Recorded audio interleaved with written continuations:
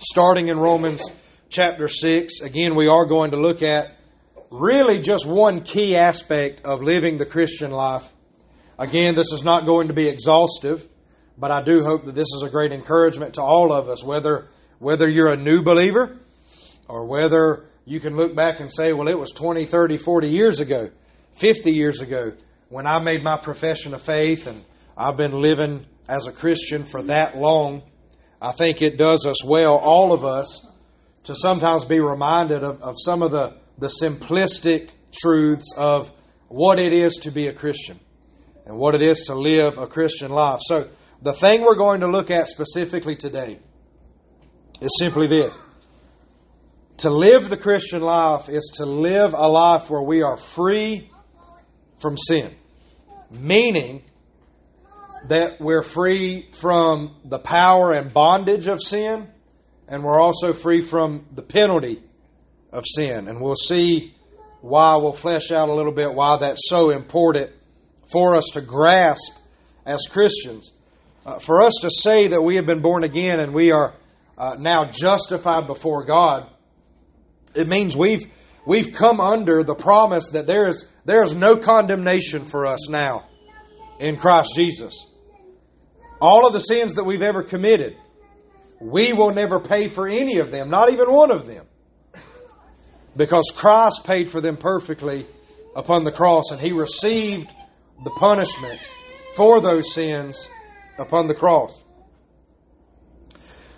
We're also, when it comes to living the Christian life, we are free from the power and the bondage of sin. As an unregenerate person, as an unsaved person, Scripture labels us and says that we are slaves to sin. He who sins is a slave of sin. To be a Christian is to be one who has been set free from sin. We no longer have to obey sin. We as believers can choose, intentionally, willfully choose. We can stare temptation in the face, if you will, and say, no, you are not my master any longer. I serve the Lord through the power of Jesus Christ. We are free from sin. And so I want to focus on that point today, and we will flesh it out. We'll talk about some other things, but it's all going to hinge upon that truth that we have been set free from sin. We are no longer under the law. Following the Ten Commandments, following earthly rules, saying, well, I go to church, I tithe, I give my time, I give my money, I serve in the church, I do this. No amount of rule following, no amount of law following can save us. As believers, as those who are saved, we are under grace. And we're picking Paul up in mid-stride here. We're 6 chapters into Romans, and he's already making some strong arguments here. So we're picking up this argument in mid-stride. And verse 1 of chapter 6 says, what shall we say then? Should we continue in sin so that grace may abound? And so that's a hypothetical rebuttal to the fact that Paul is making the point that if we are saved, we're under grace. We have been overtaken. We have been consumed. We have been changed. We have been born again because of the grace of God. And there is no sin that can overcome the grace of God. And so a rebuttal to that in this time when Paul was writing this letter, but also still today.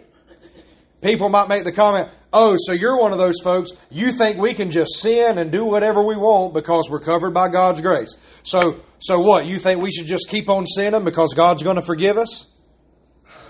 And Paul says, by no means. In other translations, it literally says, God forbid. Are we to continue in sin so that grace may abound?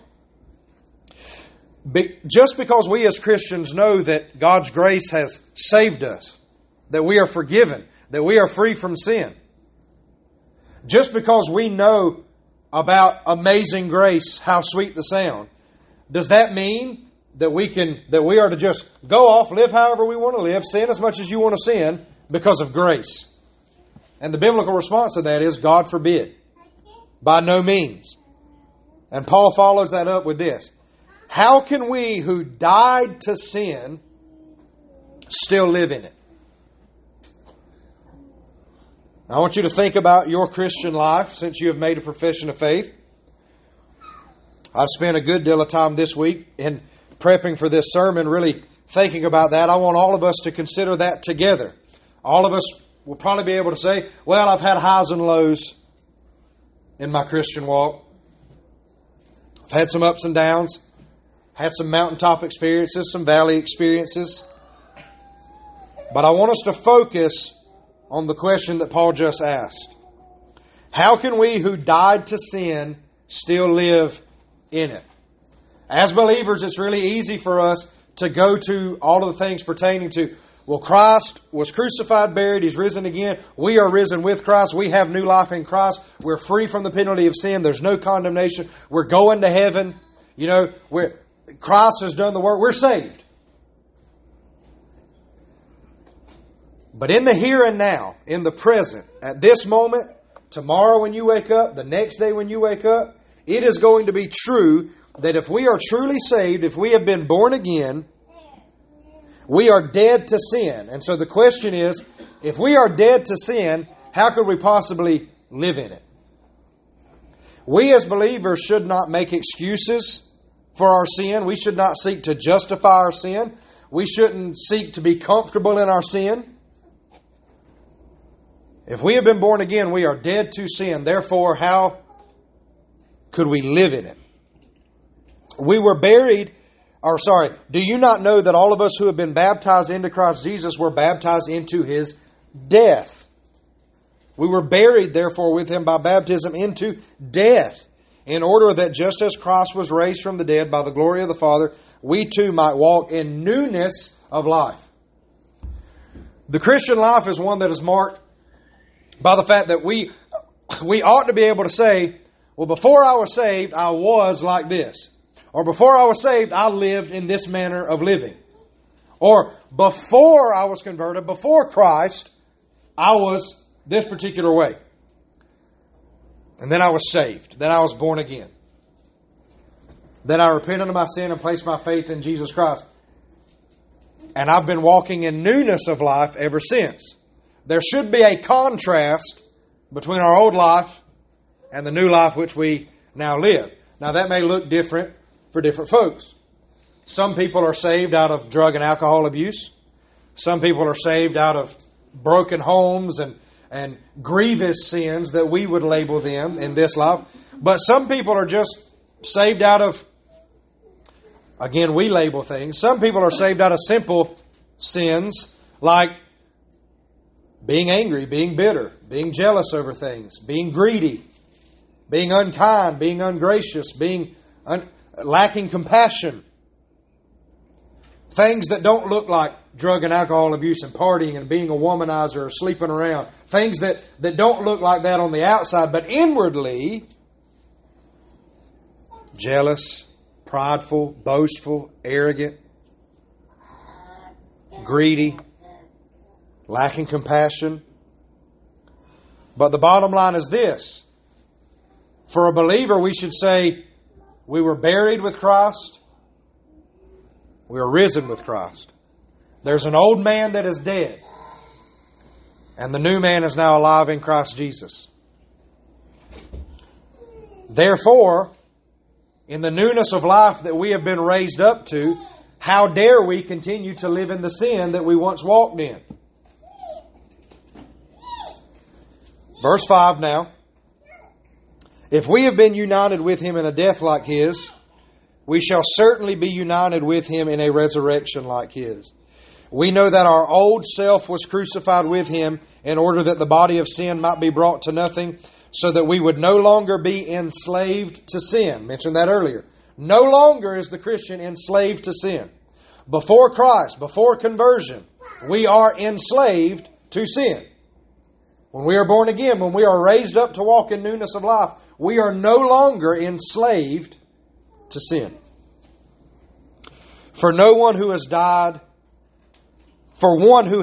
has been set free from sin. Now, if we have died with Christ, we believe that we will also live with Him. We know that Christ, being raised from the dead, will never die again. Death no longer has dominion over him. For the death he died to sin once for all, but the life he lives to God.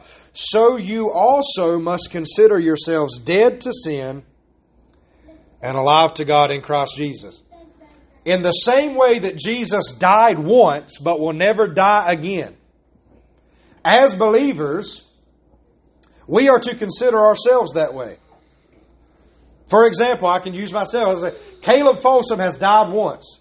I've died to sin, and I will never die again because Christ has given me eternal life. You say, well, Caleb, you're going to die physically. You're absolutely right, but that's not what we're discussing here.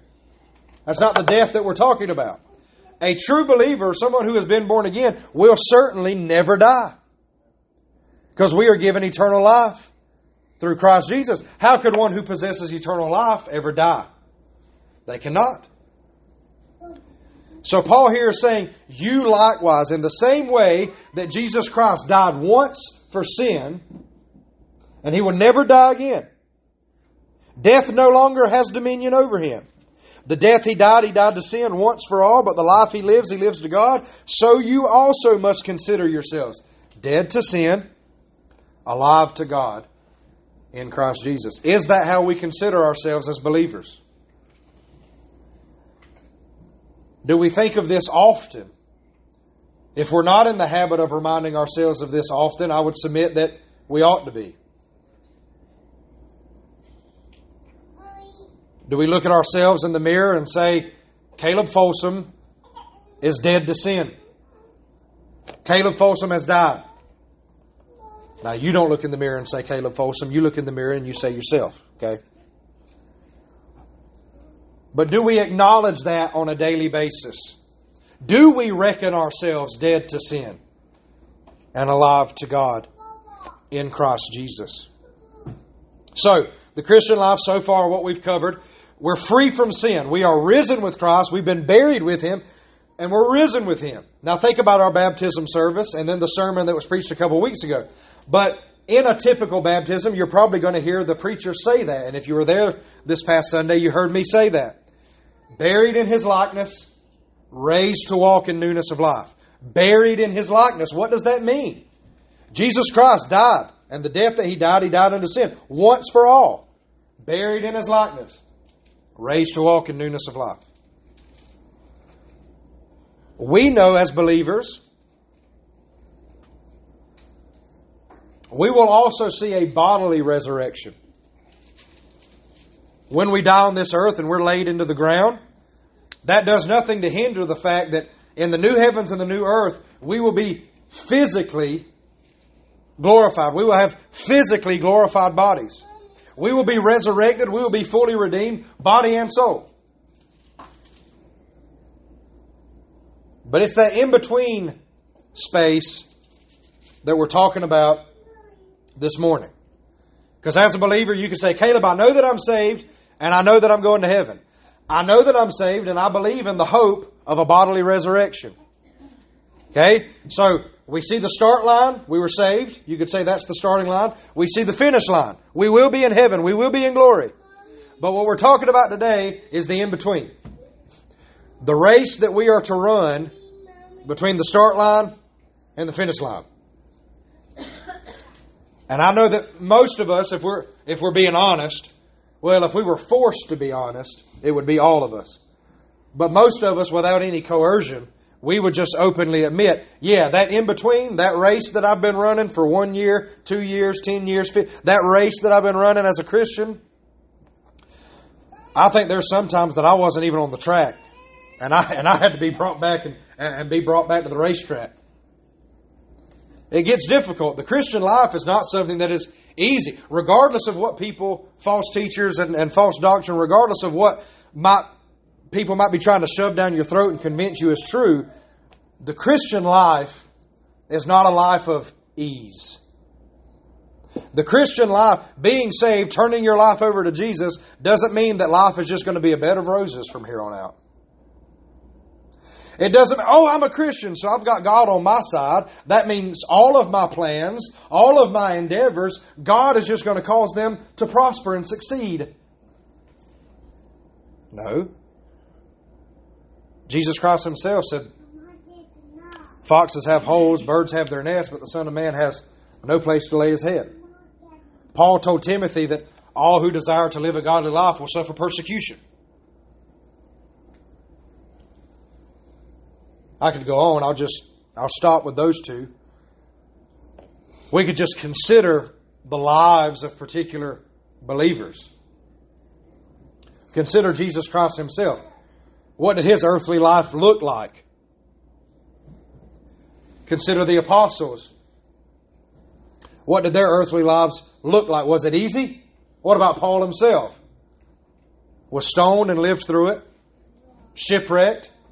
Imprisoned. Falsely accused, imprisoned. That's just the abundant life, amen? It is the abundant life. But not the way that the false teachers and false doctrines would have you understand it or believe it. The Christian life is difficult at times. If we're all honest, we would say there's been times in our lives, even as a Christian, where we doubted the promises of God. Where we lacked faith. There's been times in our lives where we felt far from God. And as the old saying goes, I know we probably all heard this, as the old saying goes, if you feel far from God, guess who moved? Right? And in those moments where we felt far from God or we felt distant from God, it could very well be that we had made some sinful decisions or we were living a pattern of sin in our life, even as a Christian.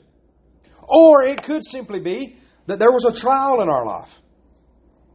And scripturally speaking, we're told to count it all joy when various trials and tribulations come our way, but we stumbled in that regard because there's been trials in our lives that all we were trying to do was to get out of them. We weren't praying to God for wisdom. We weren't asking God to help grow us and to sanctify us. We were just trying to get out of that trial, and we lacked faith, and we were fighting against God in the midst of those trials. The Christian life is hard, and I want everybody to understand this. It's okay to admit that. This is not a point that I wrote down in my notes here, but now that we're on the topic, I know the area in which we lived. I was raised here too. And I know that sometimes there is a pressure from others, but sometimes the pressure is from within ourselves. We just feel like we're supposed to always tell people, we're good, life is good, everything's good. Hey, God's good. God's good. Amen? And we feel like we're not allowed to tell people, I'm struggling. I'm not okay. It's okay to say as a Christian, I'm struggling. I know what God's Word says, but church family, I'm having a hard time trusting in the promises of God. I'm having a hard time keeping the faith. I'm feeling low. It's okay to admit that there's hard times as a Christian. Paul told the church at Corinth that it got so bad in their life one time that they despaired of life itself. You know what that means? Paul was basically saying we'd have been better off dead. We despaired of life itself. Paul said that. I know that a lot of times we feel pressure to just pretend. Everything's great. Everything's good. A good Christian is never supposed to say anything negative. Baloney. By the way, it's not negative to be honest if you're struggling. That's not a negative. That's honesty. That's the truth. Okay? Like I said, this is not a point in the sermon, so I'm going to wrap it up here. But maybe somebody needed to hear that. It is okay to say you are struggling in the faith. It's not okay to lie and pretend that everything's hunky-dory when you're not actually walking in the faith and you're not actually believing that. That's not okay. We need to be honest with one another. So the in-between phase between here and heaven, we know that we're saved, we know we're going to be in heaven, but it's that in-between phase called life that sometimes gets hard. Our life lived here on this earth, it is not easy, it is war. By the way, Scripture says that. In the book of Romans, the flesh and the spirit are at war with one another. Okay? Is war easy? I know that most of you are like, well, I've never been to war. That's one of those things, you don't have to. Like, you don't have to be in a war to figure out if war is hard or easy. Right? War is not easy. The flesh and the spirit are at war. You know what that means? The Christian life is not easy. It's warfare. How should we live and how should we think in the in-between? How should we live and how should we think between salvation and being in glory with the Father? How should we live and how should we think in that in-between phase? That's what we're focusing on this morning. Now, a lot of questions arise. Typically, a new believer may fall into the trap of thinking, and even sometimes older believers, seasoned believers, some people are offended by the word old. It's 2023, people are offended by everything. So I'll say seasoned believers. Seasoned believers fall into this trap as well. We as Christians, sometimes we start to think like, can I? Well, I'm a Christian. Can I do this anymore? I'm a Christian. Am I allowed to? Can I do this? Am I allowed to do this? Am I breaking the rules if I do this? Just some of you are smiling, so just by show of hands or nod your head. How many of you have been there, done that, got the t-shirt, and you've thought like that before? Can I do that? Am I allowed to do that? Guess what? A Christian is free. We're free from sin. But, as we talked about earlier, that doesn't mean you just get to do whatever you want. But it should change the way that you think. And here's why. When we start to buy into that mindset of, can I? Am I allowed to? We've just brought ourselves right back to the law. Can I? Am I allowed to? Where's the law that tells me if I can or can't? Where's the rule that tells me if I can or can't? We don't live by the law. We don't live by the rule of the letter anymore. We're under grace. Paul told the church at Corinth, in 1 Corinthians, apparently they were going around saying this a lot. All things are lawful. All things are lawful. Now, on the one hand, that's true for the Christian. We're free. Now, hear me. Don't think that your preacher is off his rocker. As a Christian, we're free to do whatever. You say, Caleb, there's clearly some stuff in Scripture we're not supposed to do. I agree with you. My point is, that's not how we should think. Can I? Am I allowed to? Am I allowed to do this? Can I do this? That's thinking under the law. Where's the law that I need to follow? Where's the rule that I need? We're free. And when we buy into that mindset, we're thinking as people who are under the law. You say, okay, Caleb, so how should we think? What do I want to do? Now, I worded it that way on purpose, and I saw some of your eyebrows raised when I said that just now. But for the Christian, I firmly believe that what we should ask ourselves in making decisions, in making new decisions, in changing some of the aspects of our lives and making some adjustments, the question really should be, what do I want to do? I'm not under the law anymore. I'm under grace. I'm free from sin. What do I want to do? And I think some of the reasons that some of you raised your eyebrows when I said that just now is because you may be thinking to yourself, well, I know there's still days, I've got days today where I want to do something that I know is wrong. I've got days where I want to say something to somebody that I know ain't right. And Caleb, you're telling me that we ought to just think, what do I want to do? And we should do that? Not necessarily. I told you I worded it that way on purpose. Make sure you're awake and paying attention. And you are. All of you are looking at me very closely right now. It's a good thing. Let me give you the longer version of that question. What do I want to do? That's the short version. I want to give you a longer version that I wrote down in my notes.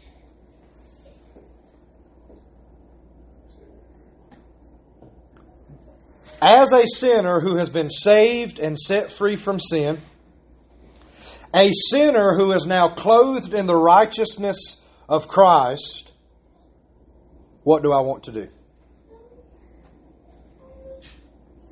Does that kind of put it in perspective more? As a sinner who has been saved by grace, set free from sin, and is now clothed in the righteousness of Christ, what do I want to do?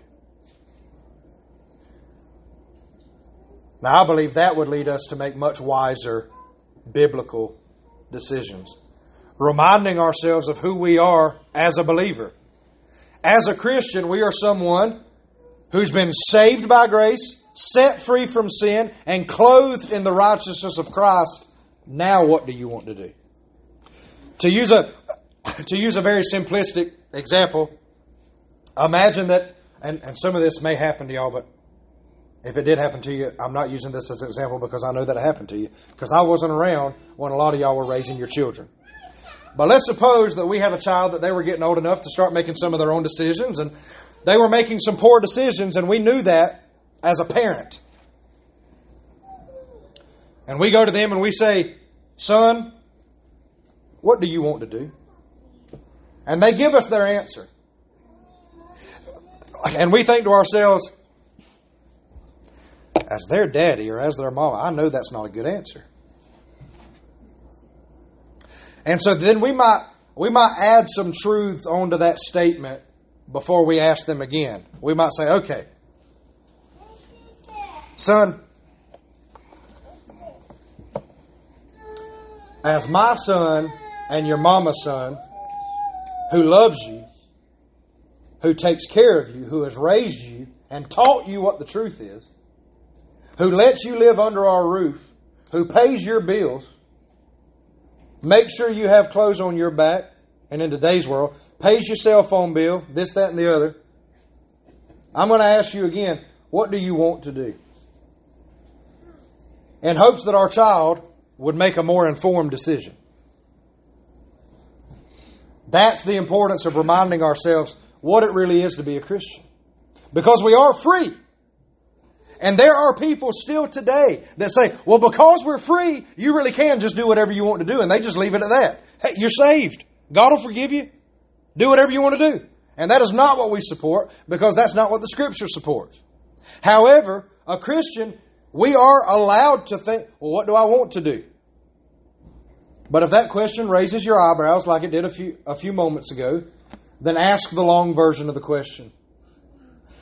And I'll add to that this. If you are the person that you say, "Well, what do I want to do?" And then in a moment of clarity, and you're having a conversation with yourself, you think, "Well, what I want to do is not right. In this moment, I acknowledge that what I feel like doing, what I want to do, is sinful and wrong." Then ask yourself the longer question. As a guilty sinner saved by grace and set free from sin, a sinner who has been clothed in the righteousness of Jesus Christ, now what do you want to do? And that truth of who we are as a believer, that truth of the fact that we've been set free and we've been clothed in the righteousness of Christ, and we think, wait a minute. I've been set free from choosing sin. I've been set free from making all of these poor decisions and doing all these wrong things. And I'm clothed in the righteousness of Christ. I live to God. I'm dead to sin, alive to God through Jesus Christ. Oh yeah, that's who I am now. I'm not who I was. This is who I am now. Saved by grace, freed from sin, clothed in the righteousness of Christ. This decision I'm making just became a whole lot easier. I know the right thing to do. And this is what I want to do. And that leads me to the second reason why I phrased the question that way. I'm not the first preacher to say this. You may have heard it before, but I am going to say it today. Being a Christian is not living a life of not doing what you secretly want to do and doing the stuff that you secretly hate doing. That is not what the Christian life is supposed to be. And if that is the Christian life that you're living, I would submit that at the very least, you still have a foundational misunderstanding of the gospel, and there may even be a good chance that you're still dead in your sins. The Christian life is not meant to be a life lived where we're not doing the things that we secretly want to do, and we're doing the things that we secretly hate doing. That is not Christian living. Never has been, never will be. The Christian is someone, we will have our ups and downs. We'll have our ebbs and our flows. But the Christian life is lived by someone who has a desire, who wants to honor God, who freely wants to choose to honor God and to live for Him. You say, Caleb, how can we know that that is true? Paul says in Philippians that we are to work out our own salvation, for it's God who works within us both to will and to work for His good pleasure. God has actually given His people the desire to honor Him and want to do what's right. God's people, true believers, are not people who honor God and hate it, who serve God and hate it, who secretly don't want to be in church. They'd rather be anywhere else. They don't want to read their Bible. They'd rather do anything than read the Bible. They don't want to pray. They'd rather talk to anybody else than talk to God. That's not the Christian life. So yes, the Christian ought to be able to say, okay, what do I want to do in this situation? Because the Christian, the true believer, is going to come to a place where they say, I want to honor God with this decision. What honors God? That's what I want to do.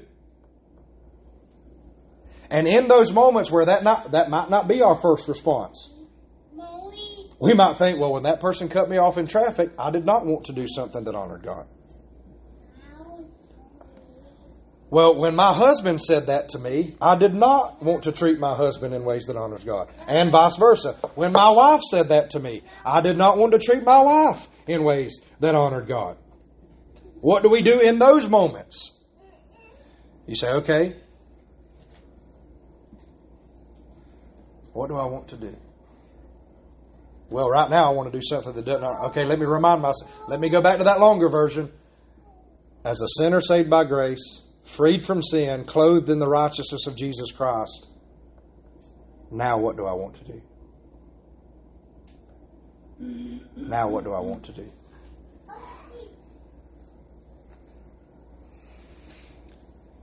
Have we as believers come to a point in our lives where we can say, or where we have said, I am dead, yet at the same time, my life is just beginning? You say that seems a little paradoxical. How can both of those two things be true? Because we're dead to sin, but alive to God in Jesus Christ. So have we as Christians, have we come to the place where we can honestly say, there was a time when I died, and at that same exact moment that I died, my life truly began? Have we come to that place?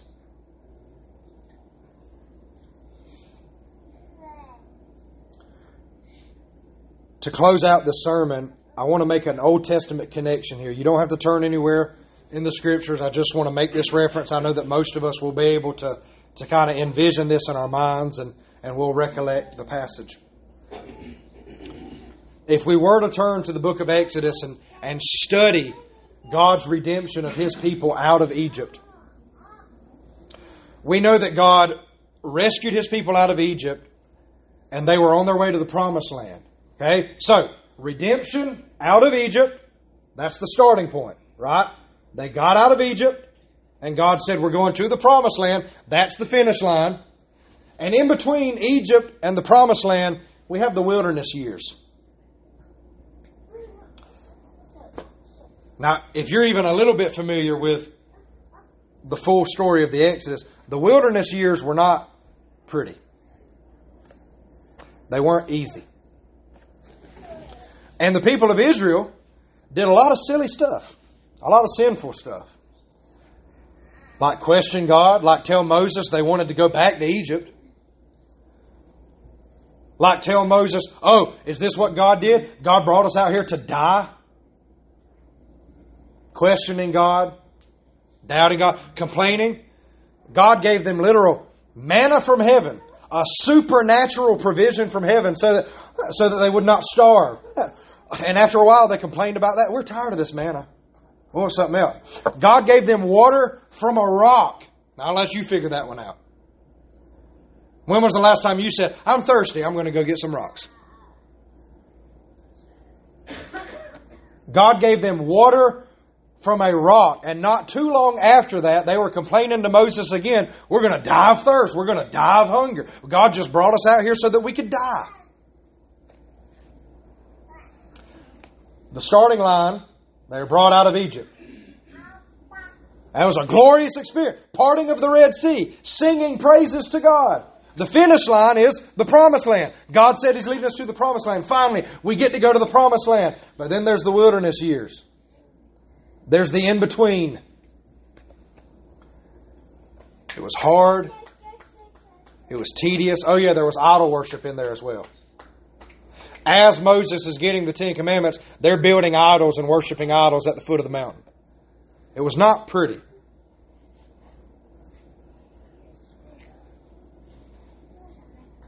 But during those wilderness years, we also see the faithfulness of God to His people and to His promises. And I'm bringing all of this up as an encouragement to you and an encouragement to myself. Because many of us, if we say, okay, Caleb, if you're trying to get us to make a connection between Israel's wilderness years and our own lives here on this earth, I'm starting to see the connection. Israel did a lot of silly, foolish stuff. Israel doubted God sometimes. Israel lacked faith in God sometimes. I'm kind of guilty of the same. If I'm being honest, I'm a little bit guilty of the same.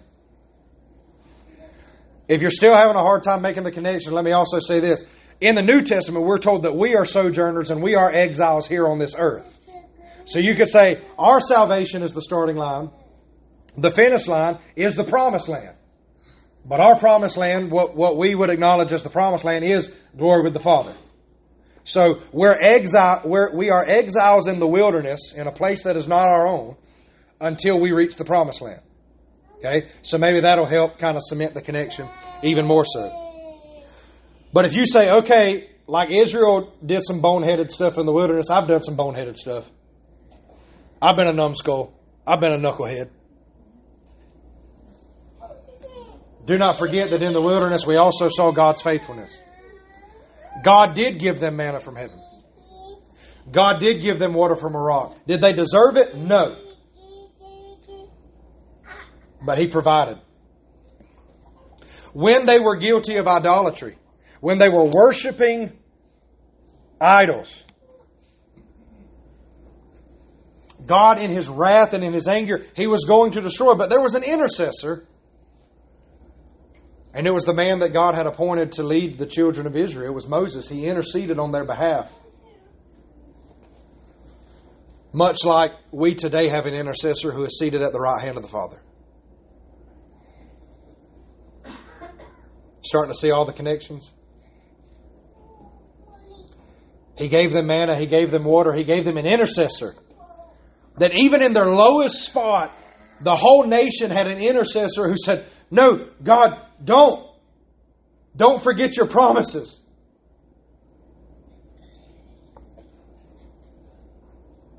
He gave them His very word. He gave Moses the Ten Commandments to present to the people. He gave His people His word. He gave His people His presence. Once the tabernacle was constructed, we know that in the Holy of Holies, the Ark of the Covenant, that was where the presence of God dwelt. Where does the Spirit of the presence of God dwell now? In us. He has not left us alone. He has given us His Word. And He has given us His Spirit, His presence within us.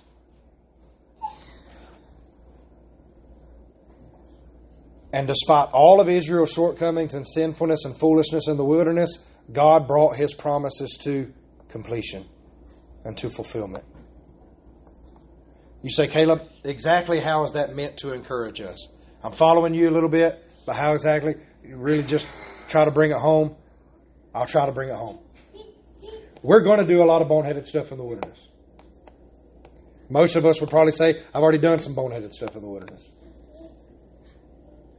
First and foremost, where we started this sermon, do not use the fact that we are still in the flesh and in our flesh dwells no good thing, we should never use that as an excuse for our sin. Well, I'm just human. I mean, we're just human. We're going to do stuff. No. We should say what? We're free from sin. Clothed in the righteousness of God. Clothed in the righteousness of Christ. What do I want to do? I want to honor Him. I want to glorify Him. But even when we fall in the wilderness, even when we turn away from God in the wilderness, it does not mean that God is going to turn away from us. God is still faithful. If you look throughout all of Scripture, no matter how many times Israel turned away from Him, He never turned away from His people. He is faithful. In Romans chapter 8, Paul tells us that nothing can separate us from the love of God in Christ Jesus. There is nothing that we can do on this side of heaven where God's going to say, that's it, I'm separating myself from you. If we belong to God through Jesus Christ, nothing can separate us from that love. Take courage in that. Well, what do we do when we fall short? What do we do when we sin? We go to Him because we have an advocate with the Father. Our intercessor is our advocate with the Father. He's the only mediator between God and man. And He has told us that He's the good shepherd and He has laid down His life for us. Nothing that we do here on this earth is going to hinder God from bringing His promises that we will be with Him in glory to completion and to fulfillment. We will be with Him where He is. Everything worked to bring them to the promised land. God never forsook them, and God continued to fulfill His promises. We are told, you're in Romans, because you might be. I said you didn't have to turn to the Old Testament. If you got curious, maybe you went to the Old Testament. But just turn one, maybe 2 pages in Romans and go to chapter 8. Y'all hear me say this all the time? I just said it in Sunday school earlier again. During the in-between time, our life here on this earth, we have a firm promise from God that all things work together for good for those who love Him and are called according to His purposes. And you could look at the nation of Israel and say, the wilderness, all of the mistakes, everything, it still worked out for good because they made it to the promised land. Now, there was a generation that died in the wilderness, but the nation of Israel made it to the promised land. It all worked for good. And all of the times that Israel rebelled against God in the Old Testament, all of the times they turned aside to idols and didn't worship God, all of the times they fell short, how did that work for good? Well, those are the things that ultimately led to Christ being born.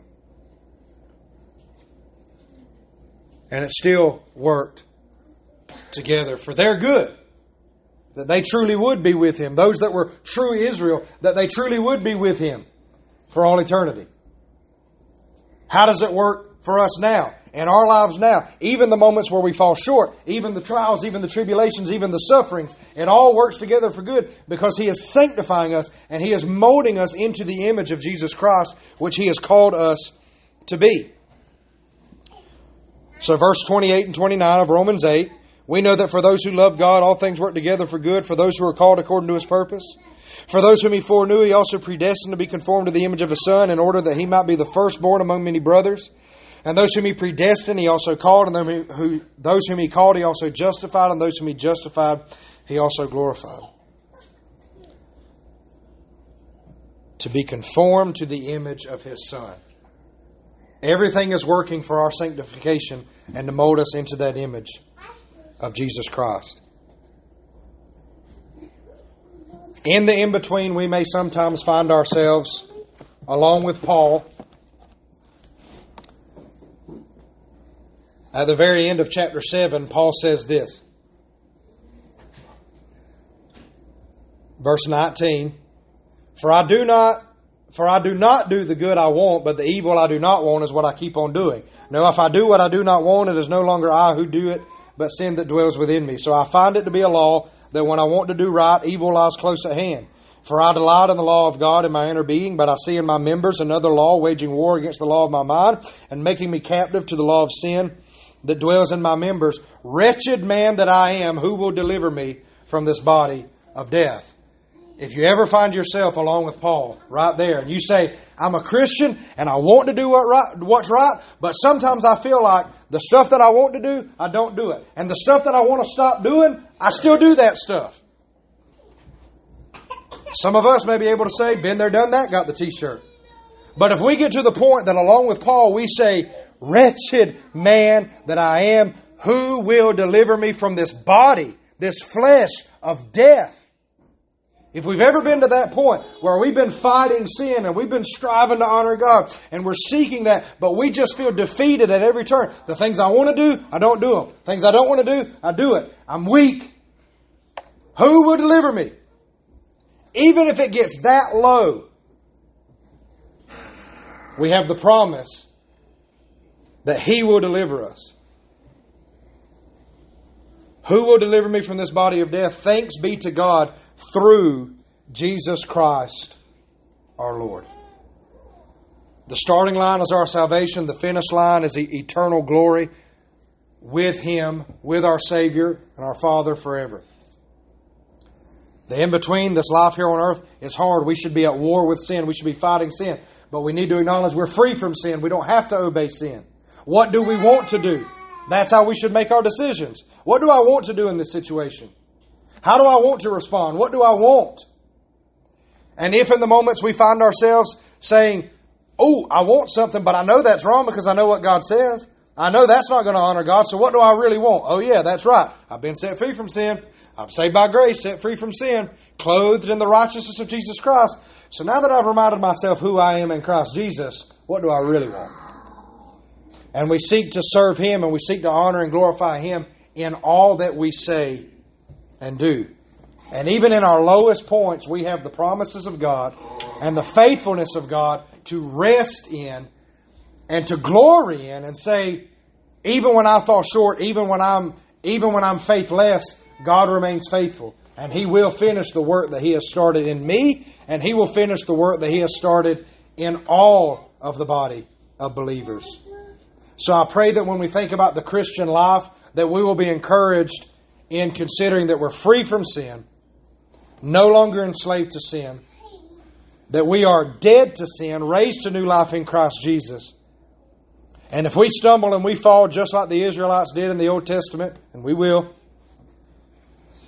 that what we need to focus on more than our own shortcomings is God's faithfulness and His steadfast love which endures forever. He has called us to Himself. He is sanctifying us. We will be with Him in glory forever. Focus on these things as we live the Christian life and as we live the Christian life together. Let's close in a word of prayer.